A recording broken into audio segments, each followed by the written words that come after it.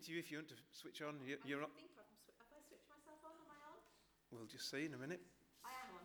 Yes. Good. Great. Okay, so first of all, would you tell us a little bit about yourself, Yes. background and all of that? Yes. Yep. I'm the Chief Executive of Christian Concern and the Christian Legal Centre. I'm a barrister by training, by vocation. I was called to the bar in 1988 and I practiced criminal and family law for 8 years at the Inner Temple in London. Is it not on? No, I'm sorry. Maybe I haven't. Do you want to just see if I'm switched? It is on. Yeah. It is on? How are we doing? Is that with that one? Try. Okay? Yeah, go for this. All right, very good. I'll go for this one. It was during that time that I began to pioneer the student work of the Lawyers Christian Fellowship. Until that time, there'd been no outreach into law colleges. So we created that work, 2 of us. I gave 15 hours on top of my practice at the bar. And during that time, I also began to see, we're talking about the late 80s into the early 1990s, we began to see our laws moving away from Christian principles and precepts. And as a result of that, I began to see that there were parliamentary bills that were going against God's purposes, bills that were liberalising the laws with regard to the protection of life, for instance, on abortion and on embryonic research, and also with regard to redefining family, redefining marriage. So we began to brief into Parliament, and I realised that this was something for much more than just the lawyers, that we needed to seek to awaken the church, to get the church behind this. And so Christian Concern really was born around 2005, 2006, when I don't know if there are people here that remember the Religious Hatred Bill, where our very freedom to preach the gospel was under threat. So that's my professional background, yes. Great, that's lovely. You've just answered all the questions I had in mind. So Yeah. That's really good. Just to go back a little bit on your personal journey of faith. Yes. Because you shared that yesterday, Yes. which was really interesting. Would you share that? Yeah. Well, I think that there's a sense in which I believe that everything in my life, in a sense, culminates to today, and that we're in this we're in a unique place today because there's one moment in our lives that we're all going to be in this room together, just us, and none of that is an accident. And my story of my life, in a sense, I would say, God was interested in us. He's interested in each one of us. I think that now both microphones. This is so... there we are, got it off. We'll forget about this one. I haven't had luck with those. No. That he brings each one of us, he carries each one of us on our life's journey. And he knows each one of us even before we were born. And I think that's the most extraordinary thing. My father is Italian. He was the youngest of 10. He was sent to a seminary in post-war-torn Italy. He was sent to a seminary to become a priest because that was the way in which he would get an education. When he was 16, the priest gave him an amazing education, but when he was 16, he went out into a piazza, he caught the eye of a pretty woman and he said, "I am no priest." He then became... my dad's still a bit like that, so 80 and you are a beautiful woman, he will say. He loves my mother, my mom, she's the most beautiful, precious woman ever in the whole world. His accent is still really strong. When I was to get married, I married a Welshman, and on our wedding day, he said, "Andrea Rosa Minichiello, it is such a beautiful name, it is so resonant, it is so poetical, Andrea Rosa Williams." Yuck. He wasn't so sure about that at all. But the most extraordinary thing was he then went to become a cordon bleu chef. He was travelling around Europe with the intention of returning back to Italy, but instead he met my mum when she was just 15. And on their first date he said, "I will never marry an English woman." And 1 year later they were married, and the following year, at the age of 17, when she was 17, I was born.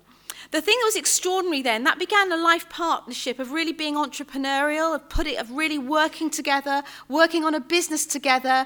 They bought they bought their first house together. And then they bought a little guest house, and I grew up on a business. I grew up in the hotel trade as my dad began to acquire properties on the south coast in England, in Portland, in Dorset. But the reason why I tell this story that goes back to before me being born in 1965 is really because we lived on a little new estate. That was our first home. I was in a caravan and then we bought our first little house. And the local Methodist church sent a bus to this new build estate, 4 acres. And I was one of the children that got on the bus. I was aged 4. And I was taken to Sunday school, and there, Mrs. Hibbs told me all about Jesus. And I fell in love with Jesus there and then. And I can't remember a moment when I have not loved Jesus. Let me say, when those little children go out today, and for the older ones that are here today, it's so precious to be in a place like this where our children are being taught about Jesus. And I'm passionate about this. So I'm saying, Sunbridge, take the minibus out and collect the children from this area, because actually I'm so grateful for that. And then at age 7, Mrs. Hicks said, the next Sunday school teacher said that the best present I could ever have was a Bible and to read it every day. And I asked my mother for a Bible, and almost every day from that day to this, I have read my Bible. Aged 8, at home with chickenpox from school, I saw Crown Court on the television.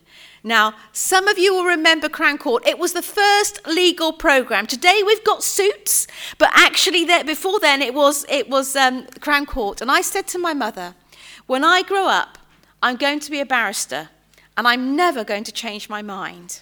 And so that night, I went and I had shared bunk beds with my sister, and we had a basil brush carpet on the steps, the ladder on the bed. And I said my prayers on that basil brush carpet every night before I got into bed. I literally would sit down like this as a little girl. And it was, God bless Mum, God bless Dad, God bless Sam the cat. I had a list, Amen. And then there was this prayer. And dear Lord Jesus, if it is your will, please may I pass the 11 plus so that I can go to the grammar school, so that I can become a barrister. And I prayed that prayer every single night until the Lord granted me my heart's desire. And I was one of 2 children that went from Portland to Top Hill Junior School in Dorset, Portland's a peninsula, across to Weymouth in the mainland on a bus every day to go to school. Age 15, I stood up at a missions conference in London, and this is where my childhood faith that was very strong, I can't remember a day not loving him. I can't remember, I am a sinner, I'm a wretched sinner, this I recognise, and the older I get, I get taken by surprise by my sin, by stuff that is in me. But the thing is, I've never wanted to rebel, ever. I've never wanted to walk away from this Saviour that I know. And at 15, I stood up at a missions conference and I said, Lord Jesus, I am surrendered. I will follow you. I want my every moment to count. I'll go wherever you'd have me go. But please, may I still be a barrister? And so that, in a sense, I tell that story because of the faithful work of a church like this and faithful Sunday school teachers. A little girl's heart was captured, arrested, and there's a sense in which that has led to me standing in front of you today. It led to me becoming a criminal and family barrister. At that point, if you told me when I was studying law in the 1980s, I went to Cardiff University, Pisa University, and then the Inns of Court School of Law in London, if you had told me during that period, in the early to mid-1980s, that people would lose their jobs for offering prayer, that people would lose their jobs for believing that marriage was between a man and a woman, that people would lose their jobs for referring to a child that is a girl as a girl when she is identifying as a boy, I would have said, that's another planet. That can't possibly happen. I had no conception of where we would be in our nation at this time. So that's how the Lord puts all things together. And perhaps just to fit, and I know it's going a bit of extra information even from yesterday, but I won't keep us here till midnight, is that I've got 4 children. My husband, we've been married for 27 years and 4 children. And after the 3rd child, when they were small, I continued to work with the Lawyers Christian Fellowship, continuing the policy work, writing briefings during nap times. You know, that kind of thing, mums? That was what I was doing. The point about it then was I was going back after our 3rd child. I always had wanted 4, but 3 was Gareth wanted 2, and this was going to be our compromise. That we thank God. I now say have loads of children, everyone, just loads of them. I'd love to have had even more. And but I was going back to the bar with 3. And all ready to go back, planned everything, and I found myself pregnant again. This was a surprise. I know how it happens, but it was a surprise. And my husband said to me, "This is because you're meant to stay doing what you're doing." We're now in 2002. And I knew at that moment that I was never going back to the criminal and family bar, but that I was going to stay almost where I was a bit kicking and screaming, because this work was making me unpopular. Once upon a time, when I was doing straight evangelism with law students, I was really popular with the Christian lawyers, with people. But when I started to say marriage is between a man and a woman and we need to contend for that in our laws, even amongst Christians, I was, whoa, what are you doing? And so I was running back to the bar. That was my safety net. Being a barrister, there was some. You don't necessarily realise these things, but there's a bit of kudos. You get your money coming in, all of this stuff, and then suddenly I knew I was on this path of deep unpopularity. But God, it's this idea of just God bringing me to that point. There's more to say, but there's some more to say, but there we are. Thank you. There. It's nice not to be needed to ask any questions. If we won't sing now. I'll hand back over over to you to give more time. Have the children left or are leaving? If not, do leave to your groups. I'll pray and then hand over to Andrea. Okay. Lord, thank you so much for Andrea, that you've called her and equipped her and given her as a gift to the church and to your people. And we would pray that you would bless her now. Enable her by your Spirit to speak clearly the things that you would have her speak. And just, Lord, may she know that sensitivity to your Holy Spirit at this time. And give us ears to hear and the ability to respond, Lord, not just to hear, but to respond to all that you want us to respond to. In Jesus' name. Amen. Amen. Thank you. Are you okay? Thank you.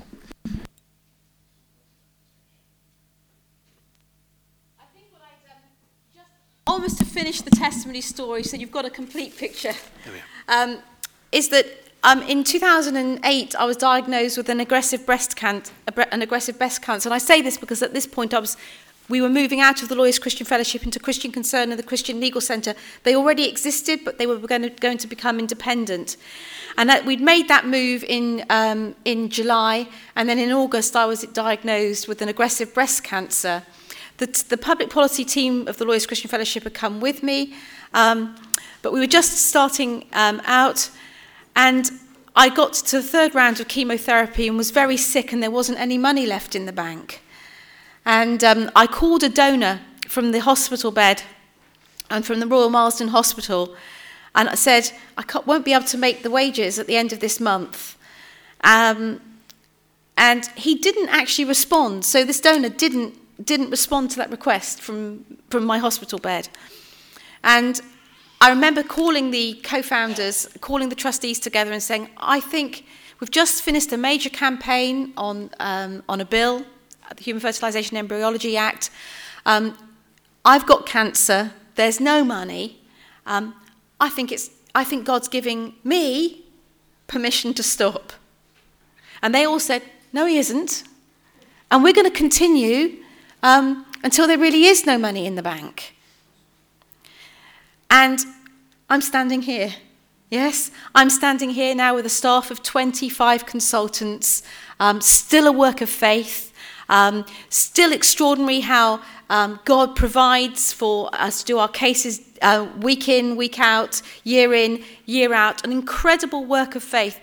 And I'm telling you that story again because this is not what I'm going to present to you today. This is not about me. It's about a person being faithful. But this is God. You see how this, I can never claim this as my own. I can't claim God knowing me from before I was born and choosing this path. I can't claim any of this for my own. I can't claim that this is in my strength, that suddenly I'm this brilliant lawyer that can suddenly do this and have the eyes to see. No, there was no money in the bank. I was sick with cancer, and it's by his grace I'm standing here today. And since that time as well, 2 more threats of cancer, more radical surgery. But I'm still standing here today by God's grace. And so I think that's what, so I want to, that this is the, Jesus, Christ is enough. Did we not sing about that? Christ is enough. He is enough. He is all sufficient. We've got eternity to look forward to. And actually, as a church in Great Britain, do we really believe that we've got eternity to look forward to? Do we really believe that our neighbours, the entire salvation, that whether or not our neighbour goes to heaven or hell matters? Do we love Jesus so much that when we step out of this place today and go to our work, throughout the week, when we go and live out our life in our families and so on, do we really believe that heaven and hell depends on it? Because that's how important the gospel truth is. And I think sometimes it's as if the church doesn't feel any urgency about that. My heart breaks for a lost Bradford. I'm delighted that you're here. And I have to say, Bradford's a lot nicer than I thought it was. Sorry, Bradford. But, kind of got an impression, I'm quite enjoying myself here in Bradford. And that lovely lady who made me the best cup of tea I think I've ever had in my life. That was Yorkshire tea or something. Yeah, it was strong, a little bit of milk. I loved it. That. It was just the most fantastic, because I don't even really like tea that much, but I wanted a cup of tea, and it was the best cup of tea I've ever had. Let's think. Let's think about this. I'm going to talk to you this morning about the state of our nation. We're thinking about that on Remembrance Sunday. Isn't that interesting? Remembrance Sunday. Armistice Day on the 11th of November, but it's Remembrance Sunday because back in 1918, we would have been a nation that would have remembered on Sunday. There would have been in our national character a sense that when something important occurs, we would go to church, we would mark it at church, we would pray, we would seek God. There's a sense in which when our soldiers went to war and prepared to give their lives, this was honour and duty and sacrifice. These are Christian virtues. These are virtues that were known, that were breathed into the character of being British, of our nation, of our great nation. And there is a sense in which it demonstrates how much of that we have actually lost.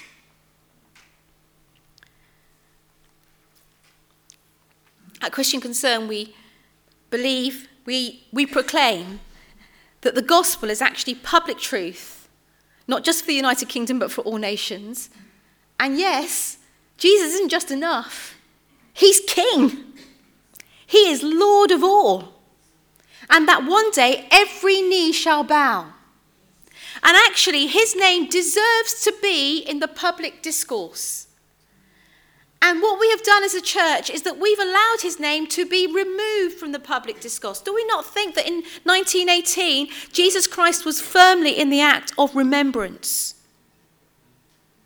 But we have allowed him to be removed. And we have bought into this false notion that the public square is somehow neutral and that lots of different ideas can compete in public, and that Christianity is just one idea amongst many with equal validity. No. Jesus is king. He is Lord of all. And actually, he's the Lord of nations. And Psalm 2, in his hand, kings rise up and they fall down. In a moment, things can change with God. Do we as his church believe that? Do we believe that? Are we like those ladies on the Isle of Lewis? Do we believe that if we humbly bow our knee, that if we cry out to him, Bradford will turn around? Do we believe that our nation will turn around? Well, I actually think that there's people here in Sunbridge might. But generally, as a corporate witness across this nation, I don't think that's the kind of church we're seeing. I think we're a lukewarm church. I think we're kowtowed. I think we've lost our confidence in the gospel. And you know, in the gospel, there is power. Power to change people, power to change families, power to change nations. Let's look at the coronation oath. The Queen came to the throne over 60 years ago now. And this is again a little bit like the act of remembrance. And so I'm just trying to just give us an idea of what our nation is. And this is a big picture of it. On the coronation oath, the Archbishop of Canterbury presents a Bible to the Queen. And he asks her this: will you, to the utmost of your power, maintain the laws of God and the true profession of the gospel? All this I promise to do. She's then presented with the Bible. And the Archbishop says these words: our gracious Queen, to keep your majesty ever mindful of the law and the gospel of God as the rule for what? For the whole of life. There's no privatizing of the faith here. There's no individualism about the faith here. It's actually about the rule for the whole of life and government. You know, Jesus is king of the government. Of Christian principles. We say so in the coronation service. This is part of our long and glorious heritage. It's not perfect, our heritage, but it's long and glorious. We are the nation that took education and parliamentary systems and good business systems across the globe, to the Commonwealth, all of these places. Not perfect. Nothing this side of heaven is going to be perfect. But actually, with the gospel, with a Christian framework, we saw true freedom. We saw we didn't see coercion. You want to see what a Christian society looks like? Well, it's more like what Christian has been. I'm not about always looking back, because I think we've got to look to the future and what God wants to do in this nation going forward. Revitalization, revival. But actually, you know, we are, the health of a nation is reflected on the health of the church, what the church cares about. You want to see what an Islam society looks like? Look at Saudi Arabia. Look at Iran. Look at Iraq. You want to see what a society looks like that's forgotten God and once knew God? Look at Great Britain. That's what we're like. That's what it's like. So, our gracious Queen, to keep your majesty ever mindful of the law and the gospel of God as the rule for the whole life and government of Christian princes, we present you with this book, the most valuable thing that the world affords. And the moderator continues, this is the royal law. Here is wisdom. This is the royal law. These are the lively oracles. It's the living word, the living truth, the lively oracles of God. We used to have Christian assemblies in school. Unashamedly, unabashedly Christian. I used to sing All Things Bright and Beautiful, Morning Has Broken at school. Unashamedly, unabashedly Christian. Parliament used to start with Christian prayers every morning. The legal year used to start with a service of dedication. Matrons, when they handed over shifts, would hand the Bible from one matron to the next, because our education system, our hospitals were founded by Christians. We surrendered them to the state. And the state ripped out the lively oracles of God. And the state says, we know how to do it. We don't submit to these lively oracles.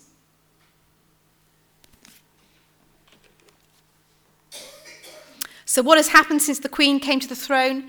Well, when the Queen came to the throne, abortion was illegal. When the Queen came to the throne, 4.8% of babies were born outside of marriage. The figure is now 46.8%. When the Queen came to the throne, there were 349,000 marriages in 1952 with a population of 50 million. Today, with 15 million more people in our population, there are 241,000 marriages every year. In 1952, divorce was rare, affecting 33,000 couples, 34,000 couples. Today's statistics every year are about 120,000 couples are affected by divorce. This is a massive cultural change. And as I said, I was born in 1965. So what I want, so I kind of want to act as a visual aid, because things can change very quickly. I mean, life passes very fast. And I think that's actually part of the hope, therefore. If things can go one way so fast, do we not believe that with the power that is of the gospel, that same power that raised Jesus Christ from the dead, that atoned for our sin, do we not believe that if we cry out next week here in Bradford in our week of prayer, if we cry out to God, he is not absent, he is not distant. He only needs a few. He only needs 2 old ladies. He only needs a few.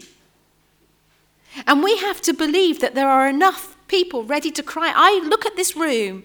There are enough people in this room to turn around Bradford through Jesus Christ by his power. We do not have to be defeatists. We have the good news. The gospel is good news. And we don't have to kowtow to the fear that we feel all around us. We're all scared of speaking about Jesus. Well, I'm not sure. I get scared. I think lots of Christians are scared. Not everyone here. I can't say that everyone here is scared. What is the gospel? What is the gospel? Just got the clue. Those are the Christ dying. Christ being raised. Good news. Eternal life. Yeah, it is eternal life.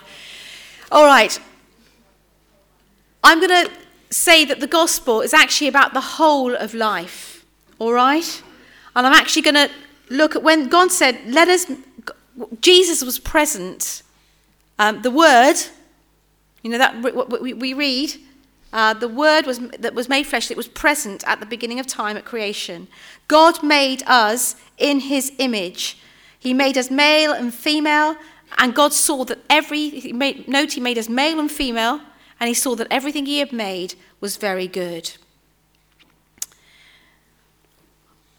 What have we done with that? In Romans 1 it says, the wrath of God is being revealed from heaven. For since the creation of the world, God's invisible qualities, his eternal power and divine nature have been clearly seen, being understood from what has been made, so that people are without excuse. Isn't that interesting? That creation makes in us such that his eternal power can be seen. For although they knew God, they neither glorified him as God nor gave thanks to him, but their thinking became futile and their foolish hearts were darkened. Although they claimed to be wise, they became fools and exchanged the glory of the immortal God for images made to look like mortal human beings and birds and mammals and reptiles. And therefore God gave them over in the sinful desires of their hearts to sexual impurity. They exchanged the truth about God for a lie. They worshipped and served created things rather than the Creator. And even the women exchanged natural relations for unnatural ones. And men abandoned natural relations with women and were inflamed with lust for one another. Is that where we are in our society today? Yeah? What have we idolized? We've idolized the body. We've idolized youthfulness. Sexual freedom of the 1960s didn't free women. It's ended up objectifying women, for instance. We idolize bodies. We idolize sex. And actually, where do we end up? Handed over. It's very serious. Blinded and handed over. We suppress the truth. That's what we do at the beginning. Then we exchange the truth for a lie. We basically then worship and serve the lie. We practice it, and then we approve of that in law. So we say, we approve of sinful behaviour. We approve of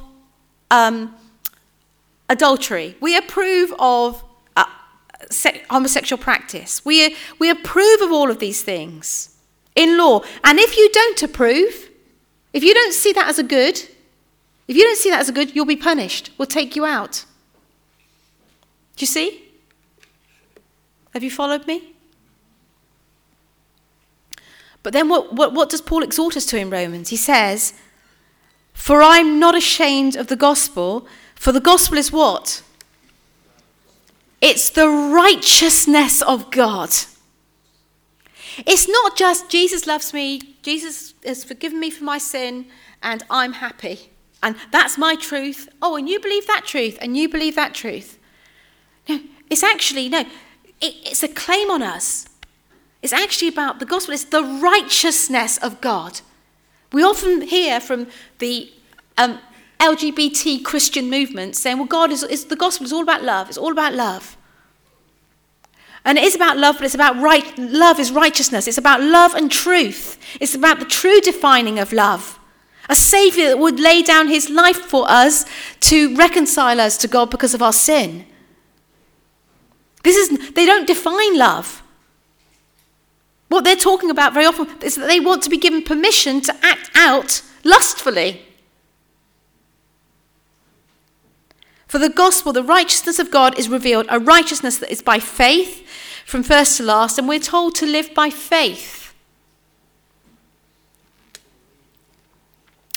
Martin Luther said this, if I profess with the loudest voice and clearest exposition every portion of the word of God, except precisely that little point which the world and the devil are at that moment attacking, I am not confessing Christ, however boldly I may be professing him. Where the battle rages, there the loyalty of the soldier is proved, and to be steady on all the battlefronts besides is mere flight and disgrace if he flinches at that point.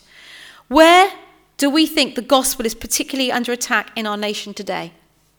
Give me some examples. Schools? Media? What truths are under attack? Sorry? Marriage? Everything. Jesus. Yes. The uniqueness of Jesus Christ. That's number 3. Marriage is number 2.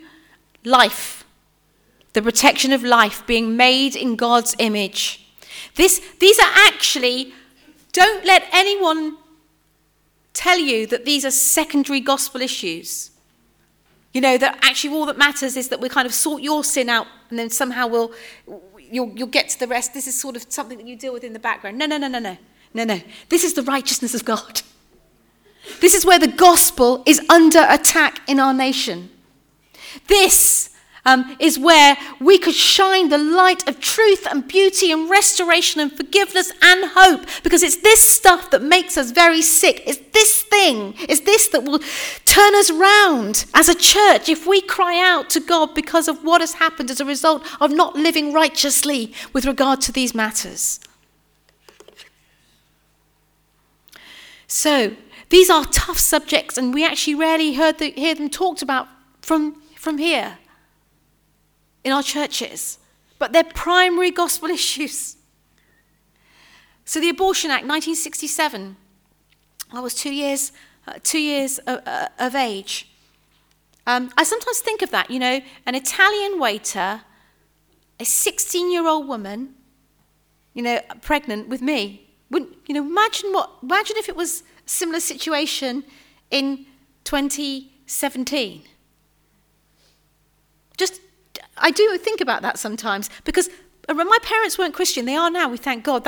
Also through the Sunday school teachers, my sister and my brother and my parents became Christians, yes, through that whole thing, which the family is restored to Christ. But the thing is, my parents wouldn't have been Christians, and they wouldn't have felt the pressure to get married. They wouldn't have felt the pressure, all of these things I say just, we're not societal norms. They were norms. So the Abortion Act allowed for abortion in certain... So abortion is illegal, unless the mum's life is at risk, the risk of physical or mental problems to the child are greater if the woman continues with the pregnancy, or there exists a substantial chance that the child will suffer from severe physical or mental abnormalities. And 2 doctors have to sign off on one of those reasons. Today, abortions occur because the 2 doctors sign off saying that the mother's mental health will be worse if she continues with the pregnancy.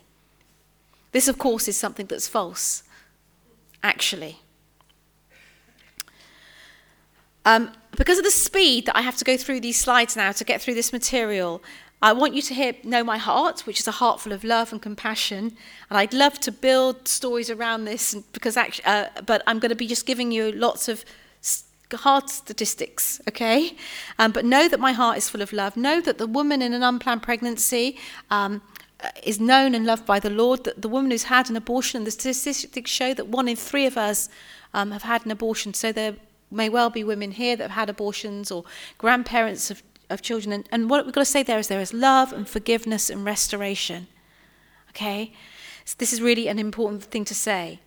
But when the Act was passed, it was supposed to be just a few tens. You go back and read the parliamentary record, just a few tens of abortions every year to stop backstreet abortions. All right? That's what backstreet abortions. The first year there were 21,000. These are government statistics. And then by the year 2000, 200,000 aborted babies. Now every year about 210,000 abortions. Bradford is about 500,000, I was told yesterday, 450, 500,000. That's half the population of Bradford being wiped out every year.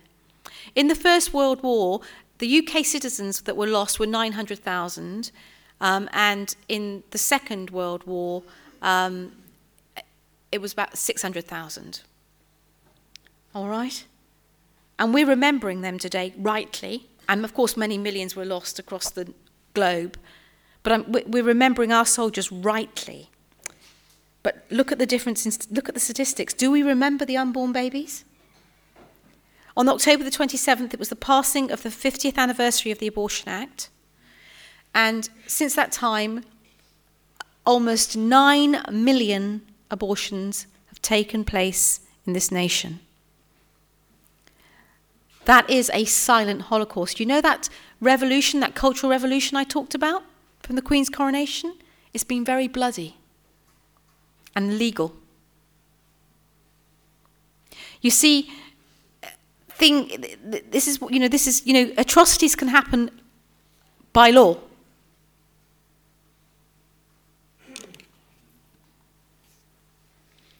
No truth line stands alone. So we no longer protect absolutely the life of the unborn child, the unborn person. Remember, God knows us even before we were conceived. We then moved to reproductive technologies. 1978, you have the first test tube baby, Louise Brown. So for the first time, you have the possibility of creating life in a laboratory.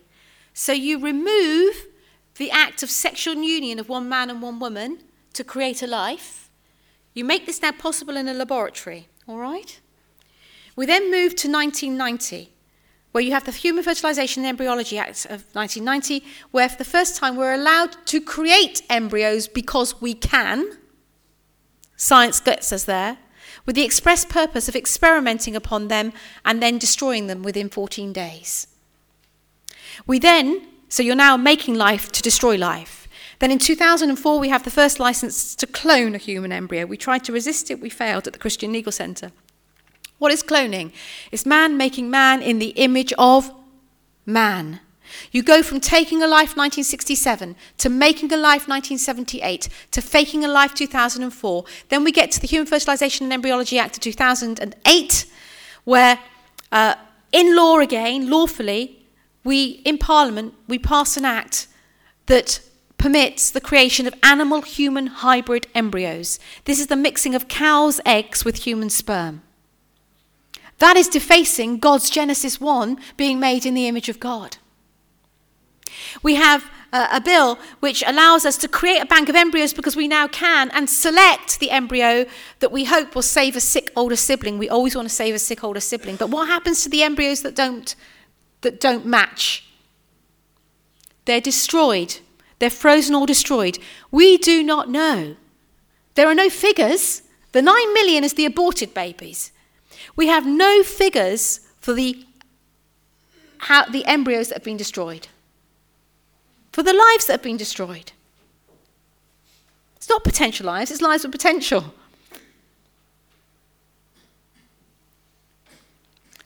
We've got no idea of those figures in our nation at this time. Also now the possibility of 3-parent embryos, so the genetic DNA at the moment of 2 women, 2 mums on an ensuing child. That's serious because if we now have the technology to do that, what we're going to see is probably this not done just for medical purposes, but also for same-sex couples that want to have the genetic DNA in a child. But this is experimenting on the human race, on the face of the human race, because we don't know what is going to happen to those children. Because you're literally interfering with the gene line, with the DNA. It takes us right out on a limb from the scientific community in the world. The scientific community here wants to be the world leaders. This has cost a lot of money, lots of it doesn't work. There's been lots of destruction of life. This has been a very bloody revolution. This is where we can end up because we now can end up here. This is becoming more common. This was the first person to do this. We've heard in the last week also of developing wombs, womb transplants, so that men can possibly carry. It's still being talked about at this stage, but that was in the news this week. So this is a woman who began identifying as a man, took all the hormones, then decided that she wanted to have a baby with her partner, got pregnant via a sperm donation on Facebook, literally. She then has the baby, is going to breastfeed the baby, is going to return to looking like a man, and then she's going to raise the child as the father, and her partner's going to be the mother. Welcome to the Western world, welcome to Great Britain 2017. This is a complete defacing of complementarity, male and female, living in righteousness. What about the baby? Actually, it's not just about the baby, it's about Evan too, it's about everyone. This is just messed up. Who can rescue us from this mess? Who? Jesus. Who can rescue Hollywood? And I mean that is Romans 1. The kind of it's just a complete crash. Yeah. Who can rescue? The Parliament. All of this horrible. Doesn't it make you sick? Don't you just feel? Aren't you sick and tired of hearing about it all? Do you just not want to run away to purity and goodness and beauty and wholeness? Do you not want our kids to be able to do that? Do you just not want to hear about any of it anymore? Fix your eyes on Jesus, on purity. Seek to pick these pictures of aborted babies. We see many turnarounds with people outside abortion clinics, pictures of aborted babies. This is 11-week-old. People charged with causing harassment, alarm and distress. It took 18 months before they came to trial. They were acquitted because these pictures are for real. Again, what you see is groups wanting to hide these pictures away. If we can't look at it, if it's too bad to look at, then why is it legal? But people want to sanitize it. People want to say this is just a clump of cells. If it's legal, then we need to be able to look at it and to face it. Babies aborted because they're female. Crown Prosecution Service said that it was not in the public interest to prosecute the doctors who were prepared to carry out abortions on babies just because they were female. So we sought to bring a private prosecution. This is Aisling Hubert. She's just 19 when she started this. Believes passionately in rescuing the unborn child. They came after her for £47,000 of costs. Now we at Christian Eagle Centre, we work pro bono. We never charge our clients any money at all. We face the costs with them that come against them as well. But what I wanted to do in literally the government, it was the prosecutors, these doctors came after her for their fees. So the doctors that were prepared to carry out the abortions were invited by the judge to ask for their legal fees against her. Because he said, she's just a straw man for the Christian Legal Centre, which she definitely isn't. But the point about it was all, they want to take you out because they want to frighten you with money, with costs. But God's no man's debtor. We raise those funds for Ashling. Bills in Parliament for abortion to be decriminalised and for abortion up to birth. And this has been passed, but it fell because we had a snap election. But this is something that's on the cards in Parliament. An abortion up to birth. Children survive at 22, 23 weeks. And also the continual threat of legalising assisted suicide. I'm not going to go into that in great detail, but learn from the abortion lesson. The generation that killed its children will be killed by its children. So back to the 1960s, sexual revolution, the pill, suddenly sex became not something you waited for, not something just within marriage, but it became recreational. All the kind of seeming, this old-fashioned, all of the rules were blown away. So you get a rise in cohabitation. You then get the concept of irretrievable breakdown, the no-fault divorce. So suddenly marriage and divorce becomes a lot easier. Cohabitation becomes an accepted norm. Isn't it interesting, that old phrase, living in sin, for people that were living together that weren't married? I mean, but it's just quite interesting, isn't it? I mean, I remember that phase, but actually no one would talk about living in sin, would they, today? Yeah, it's just quite interesting, isn't it, how we change, how a whole of a society changes. You get a rise in pornography because the more you have sex with people that you're not committed to, and the more partners you have, the more empty it becomes, right? You know? And so then you get the rise in pornography. This is from 2015, a Premier Radio. So 30% of church leaders access porn. 42% of Christian men say they've got porn addiction. 75% of men say they view pornography on a monthly or less regular basis. This is a shocking statistic. Even if it's half true, it makes me very, very sad indeed. We have to get our act together. I mean, pornography is on your phone, isn't it? You don't have to go to a store anymore, go and find a magazine. It's actually everywhere. We've got soft porn advertising cereals. Soft porn in the gym. Every time you go to the gym and you're looking at the music videos, that's soft porn. And we in the church, we accept it. But it's not good, and it's not good for our children. It's just not good. We have to do a counter-revolution, a purity revolution. And we've got to train our children. And you know what? Not just our children. I want to go and collect all the others. I want to get out in the bus. If I weren't doing this, that's what I'd be doing. I'd be going out in my bus. And I'd be collecting the children. Because actually, it's training them from the beginning. And keeping them safe. And you don't want to put them into schools where they're going to be propagandized the wrong way. So you get the Adoption Act, Gender Recognition Act. Now what you have is a situation where it's not just, they've always said gay rights is just about my individual rights. Not about individual rights at all. It's about the wholesale redefining of family. So now what you have in law is this. 2 men, 2 women, a man and a woman living together or married. These men can also be in men and women can be in civil partnerships or married now. They can all have children, either by naturally, if they can, or by fostering or adopting, or by surrogacy or by donor sperm. So every one of these units is now a family according to English law. And everyone is all equivalent. And so suddenly our whole notion of what family is changed in law. And if you don't accept it, you can be punished. So David Cameron says, because he's a Conservative, this is what he's going to legislate for. But worse is the Archbishop of Canterbury, who says that it's clearly essential that stable and faithful same-sex relationships should, where those involved want it, be recognised and supported with as much dignity and the same legal effect as marriage.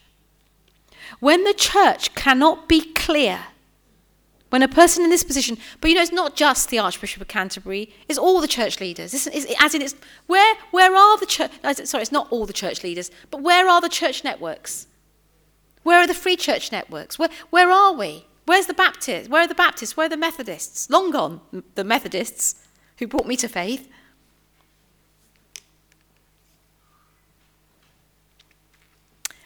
Nick Clegg, Deputy Prime Minister at the time, said, it's all going to just become very normal very soon. And yes, it is. These are books that are recommended on the primary school curriculum. Asher's Mum and Tango Makes Thing, 3, Heather Has Two Mummies, Jack and Jing. Recommend, if you've got children in primary school, you need to be very concerned. And you need to be asking what it is that they're reading to your children. And you need to go in en masse if possible. Because actually everyone's just swallowing this and parents get scared. I'm increased. If we can't be of great influence for our children in the schools, because you're handing them over to this. This is what's going to cultivate them and mould them. And actually to deprogram them, well, even an hour of Sunday school is not going to deprogram them from a Monday to Friday in school. And I'm saying we've got to keep our kids safe. So I'm getting increasingly passionate if we can't be in the state sector, as it were, unless we're there really influencing it somehow. If you've got it in a local school and there are lots of you in there really, really influencing it and stopping, yes, I say stopping this stuff, then you need to think about, we need to think again. We need to think about, I don't say plant churches, I say plant schools. There are loads of Christians, I'd say, plant schools. Because we'll be an amazing school. When the children walk through the door, God made you. You're made in his image. Wow. He's got a purpose for you. Wow. You're going to be pure. You're going to be a noble man. And you're going to wait. And you're going to honour your wife. Wow. Yeah. What else? What more else? They've got to learn some maths and English. But what else do children need?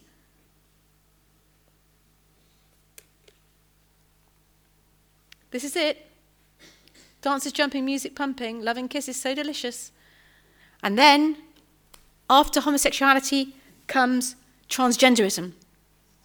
And in the primary school, my princess boy loves his dad. His dad tells my princess boy how pretty he looks in a dress. His dad holds his hand and tells him to twirl. My princess boy smiles and hugs his dad. And we're dealing with 10 schools where 6, 7 and 8-year-olds are boys, are going to school as girls, dressed in dresses, as princess boys, but they're girls. They're being identified as girls. We're talking about 6-year-olds. Go and meet a 6-year-old after this. And all of the school policies are being changed. And you dare as a teacher or a parent to question it, and you're punished, you're ostracised, and you're put out in the cold. These are our cases. They're for real.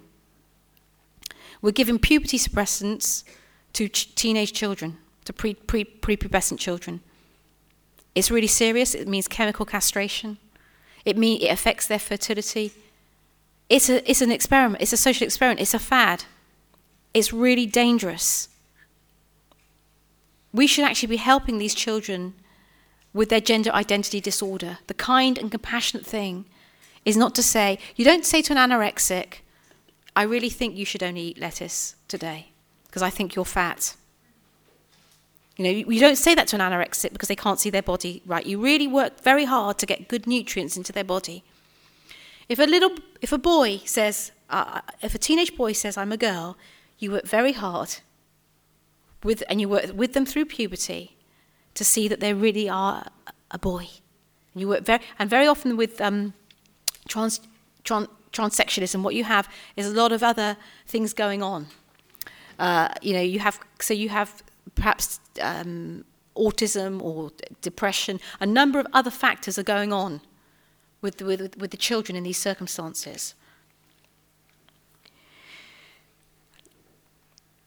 Last year, we actually, a school was making the parents said they would take the child away. Social services said they'd take the child away unless they called the child by the proper name. by the name, the gender, and the child's new name that they wanted to identify in as the opposite gender. We got that child treatment in America. That child, Bethany, is now still safely at home and has come through the confusion and is living as Bethany. This is a success. But, imagine if we hadn't been there. And in fact, there are lots of children where we're not there. And imagine if those parents hadn't been Christian. And so where does this all lead? Well, this is today's case. Go and buy, you may not want to buy on a Sunday, but the Mail on Sunday today, this is our case. I've been dealing with this case since midnight last night and then 7 o'clock this morning. This is a maths teacher in Oxford. The reason why we got involved with him, because he had a Bible club of 100 students that the headmaster stopped. The LGBT SOC goes, the mindfulness session goes, but he was not allowed to do his Bible club. But then recently, he misgendered a 14-year-old child, that was identifying, a girl who was identifying as a boy. And this child was working, this student was working in a group of girls, and he said, "Well done, girls." He's been taking care to refer to her by her chosen name. All right? So he's been really careful not to refer to her as he or she, but by her chosen name. He said, "Well done, girls." She said, "I'm not a girl." So he said, I'm sorry if I've upset you. And they all passed. And then there was a parents' evening, and her parents got angry, reported him to the school, and he's also been suspended. It's like he's been put in detention. The headmaster said, "You've got to come into school. You're not to do your lessons. You are to sit in the staff room and prepare your lessons, but you're not to do the lessons." And that's been happening to him for the last 10 days, and he's due to have a disciplinary on Wednesday. So this is the lovely Joshua Sutcliffe. Pray for him. Pray for us. We may be on this morning, or he may be on this morning, Britain tomorrow, and probably another number of other media appearances. But we need to pray that the gospel goes out, that he comes across, that he's articulate. Please remember him. That he's articulate, that he's winsome, and that we actually show that he cares. He's kind and compassionate, because he really is kind and compassionate. There's a little aside to all of this. He's worked really hard with this young woman, and her maths results have gone from kind of nowhere to really good. And this is the parents, Nigel and Sally Rowe. You may have seen them in the press a few weeks ago, where that's the 6-year-old and an 8-year-old in the school, because you see are identifying in the opposite gender. They sought to work with the school. They were doing assemblies in school. They've removed their children from the school. Can you see this? That actually parents that love these children. They love them all. And these children are really confused because they've always known the children as John and Jeffrey, and suddenly they become Jane and Janine. And so, and the people that are being punished are Nigel and Sally Rowe. They're the ones that are pushed out. And the whole school now has become a LGBT school, pride of place in the Isle of Wight, transgender stuff, pride floats. Street preachers are being arrested on the streets. Prison chaplains are being told that certain verses in the Bible are inappropriate for the vulnerable class of prisoners. This is a sex offender's prison. A sex offender complained about the preaching and Barry was removed. Counsellor said he might have a conscientious objection to giving sex therapy to 2 men. He was dismissed for gross misconduct for having that thought. He never refused to give any service. Counsellors having their certification removed because they believe that people can move away from unwanted same-sex attraction. Our Wilberforce Academy, which we run for young people, if you've got any young people here, university age, just above university age, we would really love you to come and join us for our week-long programme, which runs every September. My colleague Andrew Bobo is with me, and he's out there. By the way, there are some packs that you can pick up, and a few materials left after yesterday. We'd love to completely empty our stall, and we'd love to begin a relationship with you. And the way in which is to do that is to leave us your name and your email, and then we can give you the update on Justio. We can ask you to pray about these things, tell you about what's happening in Parliament. But actually it's about creating a movement that speaks of Jesus Christ at the heart of public life. Felix Ngole, social work student, posted on his Facebook, in a Facebook conversation, that marriage was between a man and a woman, and he was told that it was said that future service users of the social work profession might think he would discriminate. So for holding that position as a student, he's been removed from his social work course. So now, actually, access to the professions. You see, it's a bar to office. If you get asked a question in an interview and you answer it honestly, you're barred from, if you think the marriage is between a man and a woman and don't think that it's, and actually say that, no, it cannot be between two men, or children need a mother and a father. If you say any of these things as an opinion, you're barred from, you could potentially be barred from teaching. How are you going to deliver the PSHE if you're a teacher? How are you going to deliver sex ed in the state schools or in any school today? And if you're a social worker, unless you comply to the equalities policy, well, you know the thing about these equality policies, they're very unequal, they're very intolerant, and they're very illiberal, okay? And actually what they want is not just tolerance. They don't want an equal right. They want approval. See, it's actually about, you will accept this. Children can have 2 months, and you will accept this, and if you don't, you're punished. It's not tolerant at all. It's deeply intolerant, in a way that Christianity, which is non-coercive, never can be. We're on 12:10. I'm running out of time. So the civil registrars lose their jobs. Adoption doctors lose their jobs.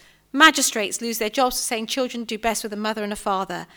Politicians removed from their parties for saying marriage is between a man and a woman. Adoption agencies closed because they believe they want to place children with mums and dads. All our cases. Remove your purity ring. It's a health hazard whilst giving out morning after pills to girls in the school. Teacher who said that God wouldn't approve of a same-sex marriage, sacked for gross misconduct. Remove that Facebook post to teach, otherwise we'll remove your position as a teacher. Do not offer prayer. Nurse Petrie, suspended for gross misconduct for offering prayer. Teacher, sacked for gross misconduct. Olive Jones, for offering to pray with a student. Remove that cross from your electrician's van, Colin, because it may offend Muslims in your area. Doctor, disciplined for talking about Jesus. Celestina Mabar, you will work on a Sunday despite an agreement not to. Remove that cross. It isn't a Christian symbol, says the government. It says the government in our nation. And of course, what you have is hard atheism, which now punishes the Christian in the public space. And then rising on the other side is a religion that understands itself very well, Islam. And you know what? Because the father of both of them is the same, the devil, you have hard secularism and hard atheism, and they tolerate one another. And they both can't stand Christianity, even though look how weak we look. You all look very beautiful, but to be honest, to take this beast on that we've got, we look a bit weak. But it's us that they can't stand. It's, look at her. I mean, she's just beautiful. But they couldn't stand her.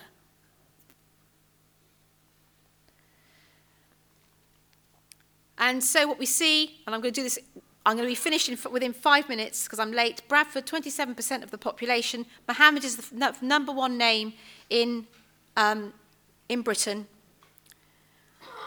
Islamic education, Islam money in our universities, which means that we can't critique Islam. Churches converting to mosques. Halal food served everywhere in all the chains. Fashion. Qatari ownership on the east of London. Abu Dhabi ownership on the west of London. Sharia councils operating out of the mosques, out of Islamic centres, so that actually operating their own system of justice. This means that women can't have access to justice. within those systems. So operating a parallel legal system, Sharia banking, honour crimes, Sharia-controlled zones, open demonstration, that's freedom of speech. Street preachers, we're kicking you out. But massacre those who insult Islam, that's free speech. And you know what the Muslims are saying, and Brits are turning, within our communities, are turning to Islam. Why? Because actually they say that all of this mess that you're in is because that's what Christianity does. Yeah? Because they see that Christianity hasn't asserted itself.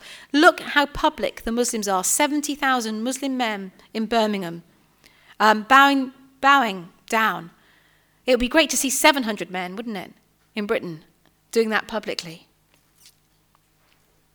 The only effective response to radical atheistic humanism and radical Islam is radical Christianity. Is a revitalized, reformed church. So radical it's love, it's sacrifice, it's service. So radical, you do not count your life. You will do anything. You count, we're scared of a bad Twitter feed. We're scared of our names. We're scared of something like that. Our forebears who took the gospel to the ends of the earth, they gave their lives for the gospel. Where are the men and women in this country who will give their lives for the gospel? We're so concerned about somehow looking nice or something. I want to be loving and kind, but love is love and truth.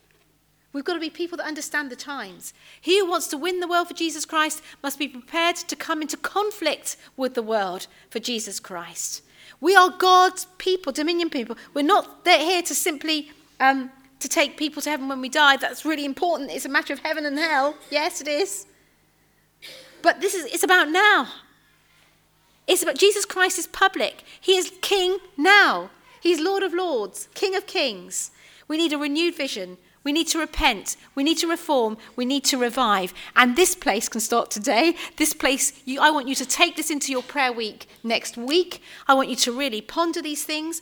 I believe that you can be the light on the hill for Bradford, that from this place we can see revival in this town. We can see mass awakenings we must love our Muslim neighbours, but expose Islam. Yes? We love the Muslims, we expose Islam. We love the thing is, if you don't know any better, if you're being steeped in secular atheism, you don't know any better. We've got to love these people and bring them to Jesus Christ.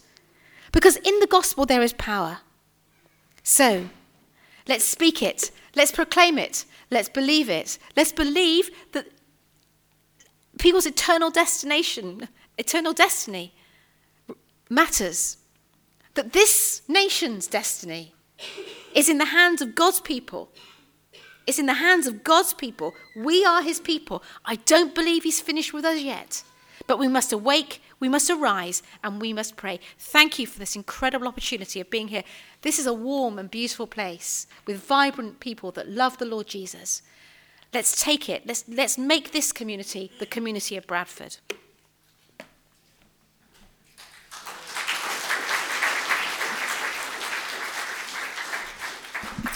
So thank you, Andrea. A wake-up call, indeed, and one that is full of hope in Christ. Amen. Let's pray. Let's pray the grace to one another after that as well. If you know the words of the grace, then join with us in prayer. The grace of our Lord Jesus Christ and the love of God and the fellowship of the Holy Spirit be with us all. Amen. Amen. Amen. Thank you. Excuse me. And please, if you stay behind for a cup of tea and coffee, that would be great. Fellowship. Thank you.